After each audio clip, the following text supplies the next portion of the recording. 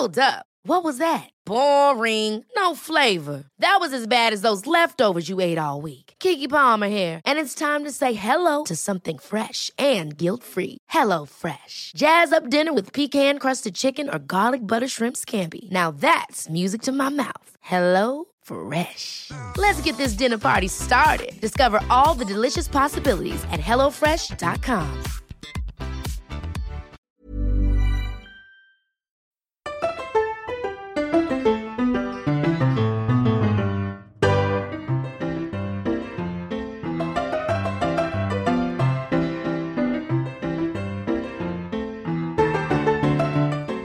¿Qué tal? Buenas noches. Sábado 21 de marzo, día 6 de la cuarentena en España. Los saludo, Luis Herrera desde Barcelona, y junto a mí Martín del Palacio. ¿Cómo están? Es un día pues complicado porque han sido todos los días. No ha estado fácil la situación aquí. Cada vez más muertos. Estamos en lo que se le llama la cresta de la ola. Esperamos que, dadas las medidas de cuarentena que estamos viviendo nosotros y muchísima más gente en España, empiece a bajar pronto, pero bueno, por el momento la situación está como está. Sí, ¿no? A fin de cuentas, pues de por sí, bueno, en España cada día crece más el número de muertos, y volteamos a ver a Italia y ahí también siguen rompiendo récord cada día de fallecimientos. Hoy fueron casi 800 en ese país, que lleva al menos una semana más que España en cuarentena. Entonces, pues sin ánimo de ser pesimistas, es obvio que va a tardar bastante en hacer efecto la cuarentena total, porque a fin de cuentas, pues el periodo de incubación que tiene este virus hace que todas estas medidas pues tarden bastante en empezar realmente a notarse, ¿no? Así que bueno, tratemos de no ser tan pesimistas con noticias y números en este momento, y mejor hablemos un poco de pues cómo se está empezando a combatir la epidemia, ¿no? A ver, dentro de, digamos que en todo este proceso de descubrimiento y aprendizaje, ha sido también un aprendizaje para nosotros, ¿no? Ha sido un aprendizaje para todos. Nos la pasamos leyendo de estas cosas todo el tiempo, constantemente, medio de manera obsesiva, digo, porque nos concierne a nuestras familias, nos concierne a ustedes, o sea, a la gente con la que estamos cerca. Y bueno, hemos llegado, nosotros no, los grandes científicos y los grandes investigadores alrededor del mundo han llegado a la conclusión de que la manera más efectiva de evitar esto hubiera sido, y digo hubiera sido porque ya no fue en muchos países, pero hubiera sido hacer la mayor cantidad de tests posibles y a partir de ahí aislar a los casos positivos. Ahora, ya es demasiado tarde como para que esa fuera la única medida. Corea sí lo hizo y no está en cuarentena, nosotros sí. Pero bueno, el caso es que en España, el proceso de España ha sido muy similar al de México, con la diferencia de que en España hay un presidente que sí es capaz. En España, en un principio, no se le dio la atención debida. Cuando se hizo, ya la situación estaba como está ahora.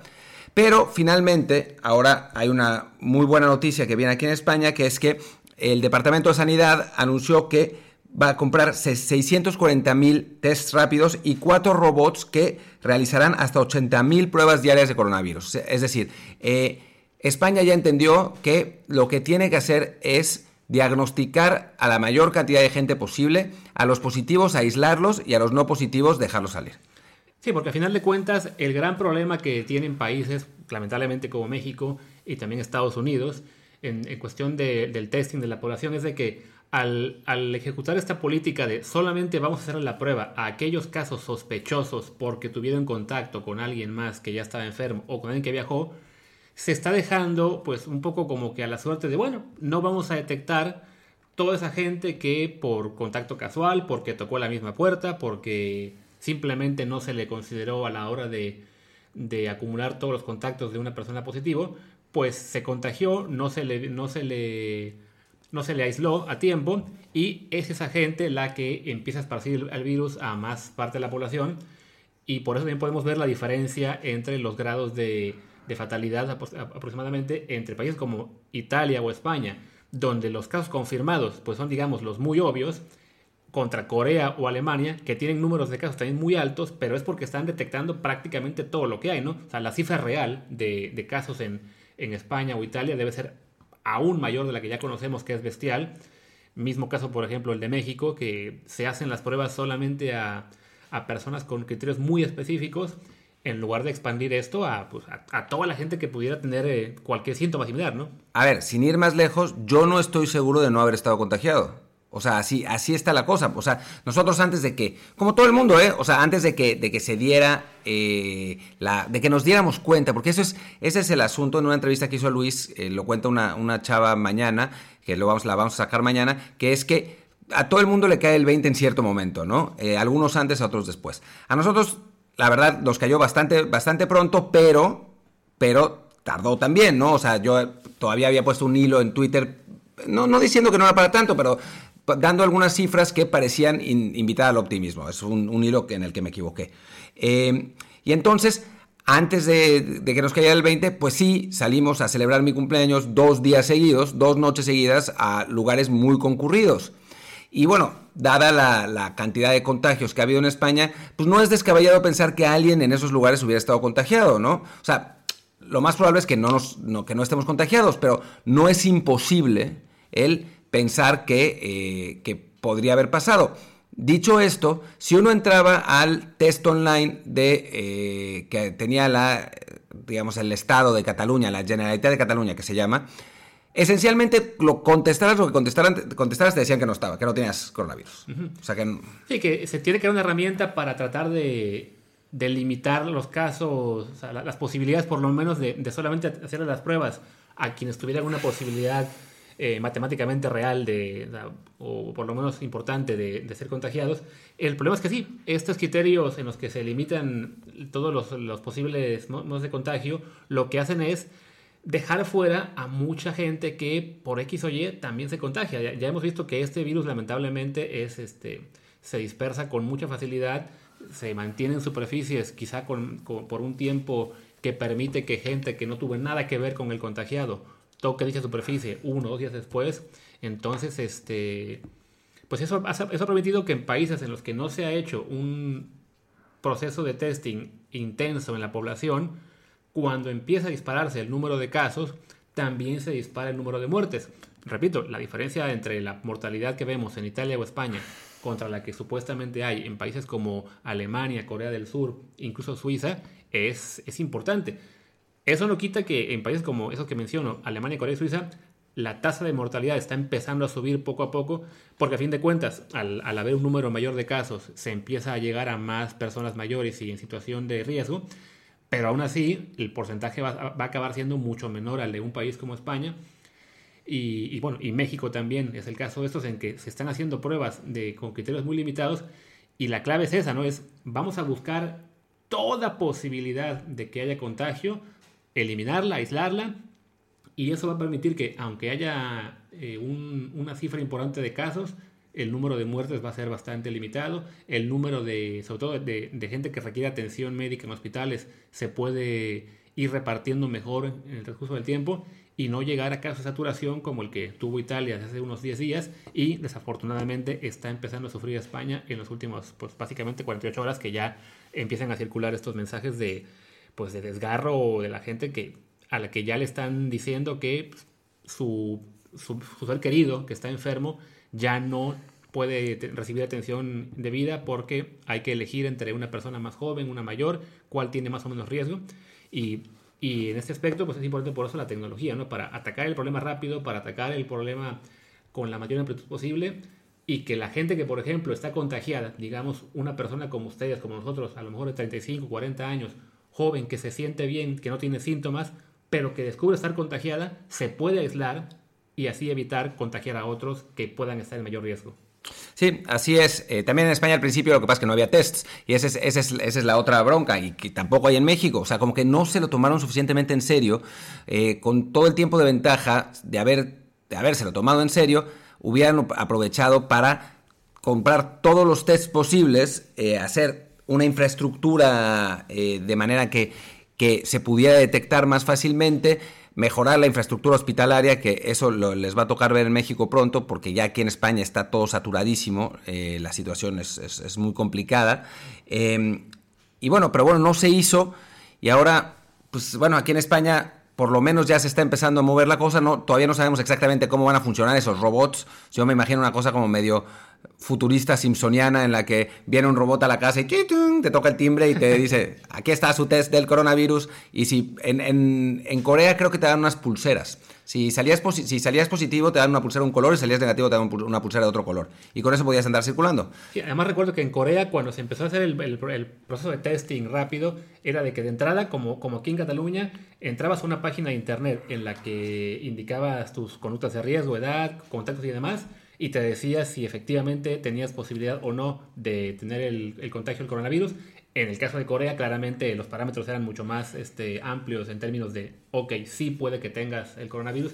Entonces, esa página lo que hacía era darte una cita para que pasaras a hacer un test, literalmente en un drive-thru, como si fueras al McDonald's a pedir una hamburguesa. Entonces, lo que hacía es, ok, te toca a ti la cita en este drive-thru el sábado a las 3:30 de la tarde. Tenías que ir justo a esa hora para que te tocara entrar directo, pasabas por el carro, no te bajas de tu carro, un especialista te hacía la prueba desde fuera, te pasaba el cotonete, no sé bien el proceso exacto, mientras tú seguías en el carro, con esa persona vestida con protección especial, acababas tu cita, digamos eso en 5 minutos, y te llegarían los resultados muy rápidos. Y acabas tu cita y llega la de las 3:35, y así. Entonces, ese proceso automatizado ha sido muy exitoso y sobre todo la muestra de que sí se puede usar la tecnología y procesos así para contener esta epidemia, ¿no? Si más países hubieran tenido la previsión, la previsión, la tecnología, la productividad, la creatividad, digamos, de los coreanos para hacer ese tipo de pruebas con mucho más amplias, pues hoy sería un problema mucho menor. Afortunadamente, hay países que todavía la epidemia va mucho más lenta. Aún se puede hacer, o sea, nunca es tarde para empezar a tomar medidas mucho más amplias, porque sí, hoy esta semana, volviendo al tema de México, primero vimos en un caso que había, no sé, ya fue el día que había, no sé, 150 confirmados y 750 negativos. Y es como, se han hecho 1000 pruebas en 3-4 semanas, cuando en Corea se hicieron 250,000. Lo que pasa es que en total, para esa estupidez de la fase 1 de la que habla Gatell, yo pensaba que el peor Gatell que había en México era Irving Gatell, pero no hay un Gatell peor. No quiero condenar a todos los Gatells del país, solo conozco a esos dos y son los dos lamentables. Bueno, el malo de Gatell pidió solo 9,000 tests para esa fase 1 de la que tanto habla y que ha usado políticamente para esencialmente no hacer nada. Y no quiere gastárselos todos. Entonces solo se gastó 1,000 tests para probar los casos más extremos. El problema es que eso hace que la gente que tiene síntomas piense que no está contagiada y se vaya a dar la vuelta o al Vive Latino o a salir a recoger setas al bosque. Ahora, si México comprara un montón de pruebas, entonces sí podría aislarse en sus casas a los que realmente son positivos y no representarían conductas de riesgo para las personas que son negativas, que, insistamos, es la enorme mayoría. O sea, no es que en ningún país, ni en China ni en Italia, la mayoría de la población está contagiada todavía. Pero lamentablemente los números a los que se ha llegado sí son suficientes para saturar el sistema sanitario, lo cual ha hecho crecer el número de muertes a números ya realmente impactantes, sobre todo por el efecto que tienen en esas poblaciones en las que ocurren. Hablamos no solamente ya en cuanto al número, sino de casos de la enfermedad en particular, sino de cómo afecta a otras enfermedades, cómo afecta que cada vez más gente no reciba atención, que cada vez más gente se preocupe. Por ejemplo, hoy comentaba con colaboradores de otro trabajo que hacemos a distancia, que la gran mayoría son personas entre los 30 y 45 años. Entonces, en principio, ninguno de nosotros está en grupo de riesgo. Pero uno de ellos comentaba que tiene asma y 2 de ellos que tienen a su esposa a punto de parir. Los que tienen a la esposa a punto de parir y literalmente uno de ellos está investigando el tema de los partos en casa porque le da miedo llevarla al hospital durante esta fase en la que va a estar la pandemia atacando por todo el mundo. Entonces, es por eso que es importante usar todo recurso posible, tanto para detección, para saber que están todos los casos, digamos, controlados.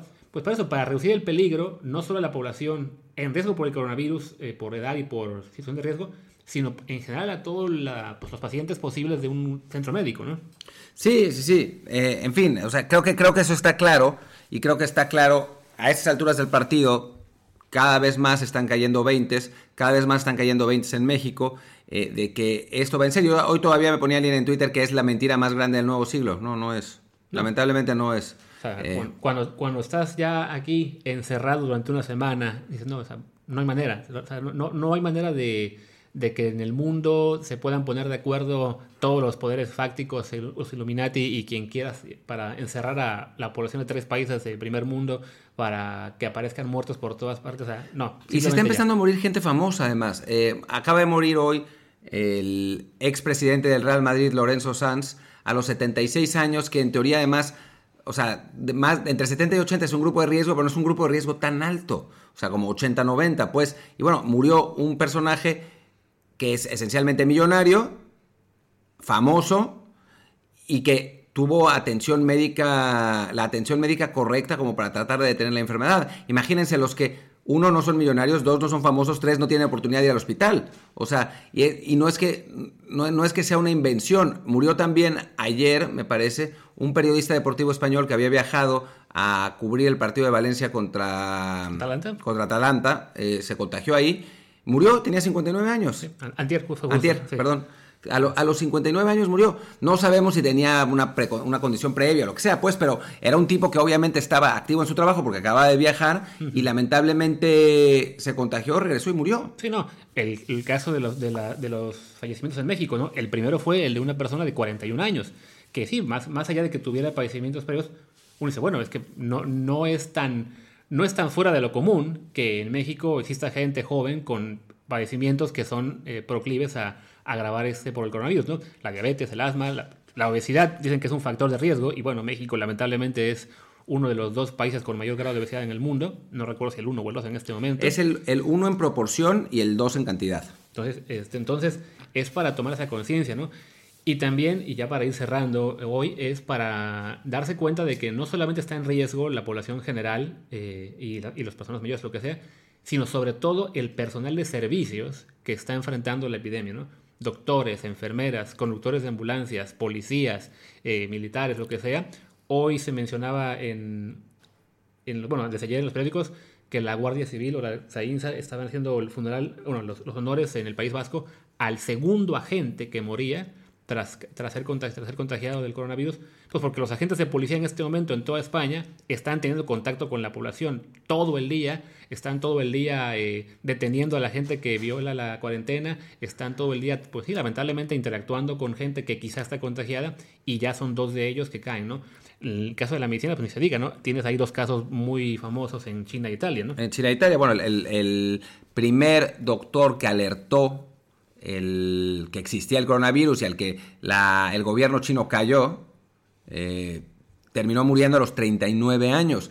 Y en Italia sucedió lo mismo con... Fue ese doctor que denunció que no había suficiente material de precaución para los médicos en general en los hospitales italianos. Por alguna razón parece que los médicos son mucho más proclives, o sea, de algún modo, no sabemos cómo, la exposición constante parece hacer al virus más mortal. O sea, no es lo mismo encontrarse a alguien y cruzarse en la calle y contagiarse así que estar en contacto todo el tiempo con el virus.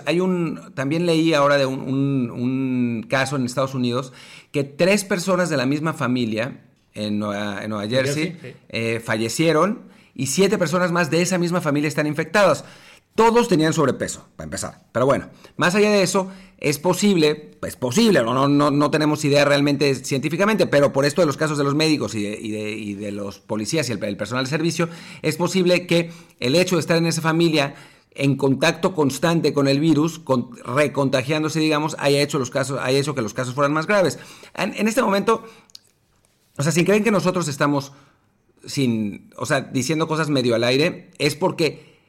Digo, obviamente los científicos eso saben más, pero ellos tampoco lo tienen muy claro. Es una epidemia que lleva tan poco tiempo y un virus que es tan reciente que se están descubriendo cosas en el camino, y todos los días salen cosas nuevas, algunas cosas positivas, muchas negativas. Pero bueno, aquí en este podcast pues decimos más o menos lo que nos vamos enterando. O sea, tenemos ahora sí que la costumbre de leer un montón de noticias e investigar por nuestro trabajo en general, y bueno, pues eso ayuda a tener los medios y el tiempo y la necesidad de estar informados con esto también, y pues tratamos de pasarles la información a ustedes. Sí, entonces vaya, si hay un mensaje que les podemos dejar hoy en resumen es la necesidad de ampliar el programa de testing a nivel nacional, en México, en todos los países del mundo. Esa es una de las principales claves para, junto a la distancia social, para tratar de combatir esa epidemia, ¿no? Estar siempre alertas a toda posibilidad de contagio. De hecho, nos tocó también conocer el caso de un amigo nuestro que se hizo la prueba, o sea, en un laboratorio particular. No sé si esto tenga, digamos, una validez, o no la tiene, para los cálculos del gobierno de si uno está contagiado o no, pero por lo menos si uno tiene los medios para acudir a un laboratorio privado, hacerse la prueba, y le sale positivo, pues lo admita o no el gobierno, uno tiene ya el resultado y te encierras en tu casa. Claro. O sea, porque esta actitud gubernamental, que además no es solo de México, pero esta actitud gubernamental de solamente hacer conteos de casos oficiales con límites muy estrictos para a quién se hace la prueba o no, pues hace que gente que pueda estar contagiada siga haciendo su vida normal, ¿no? Entonces, si cualquiera de ustedes tiene los medios para hacerse la prueba, evidentemente, y siente síntomas o siente que tuvo conductas de riesgo, pues hágasela. Sí, en México se puede de forma privada, hay laboratorios que están autorizados. Aquí en España se podía, pero ahora ya no. Bueno, no porque no nos podemos salir de aquí, pero sí, hay algunos laboratorios. O sea, existe la posibilidad. Si pueden hacerlo, hágansela. Si sienten que tienen, aunque sea algunos síntomas. Y bueno, si no, esperar a que el gobierno se saque las manos del culo y haga las cosas, ¿no? Pero bueno, en fin, no queremos dejarlos con algo muy negativo, así que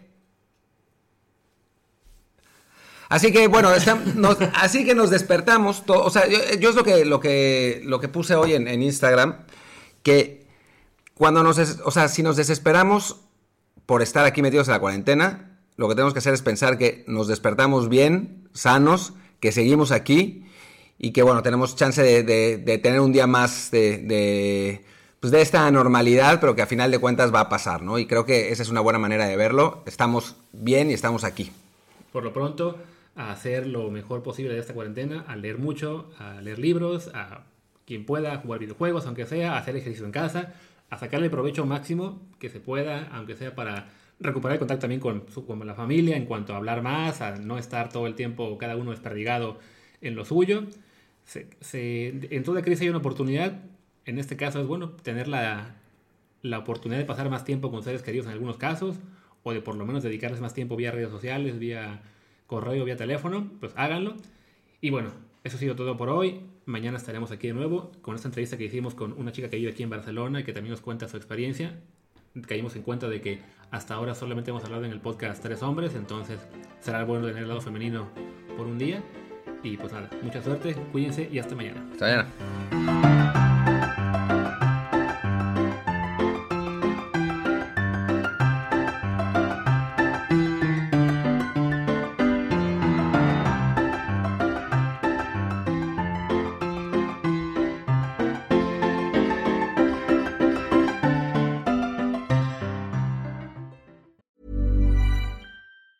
Ever catch yourself eating the same flavorless dinner 3 days in a row?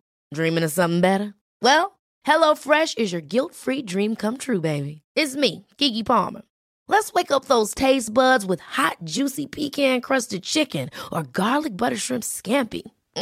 Hello Fresh. Stop dreaming of all the delicious possibilities and dig in at HelloFresh.com. Let's get this dinner party started.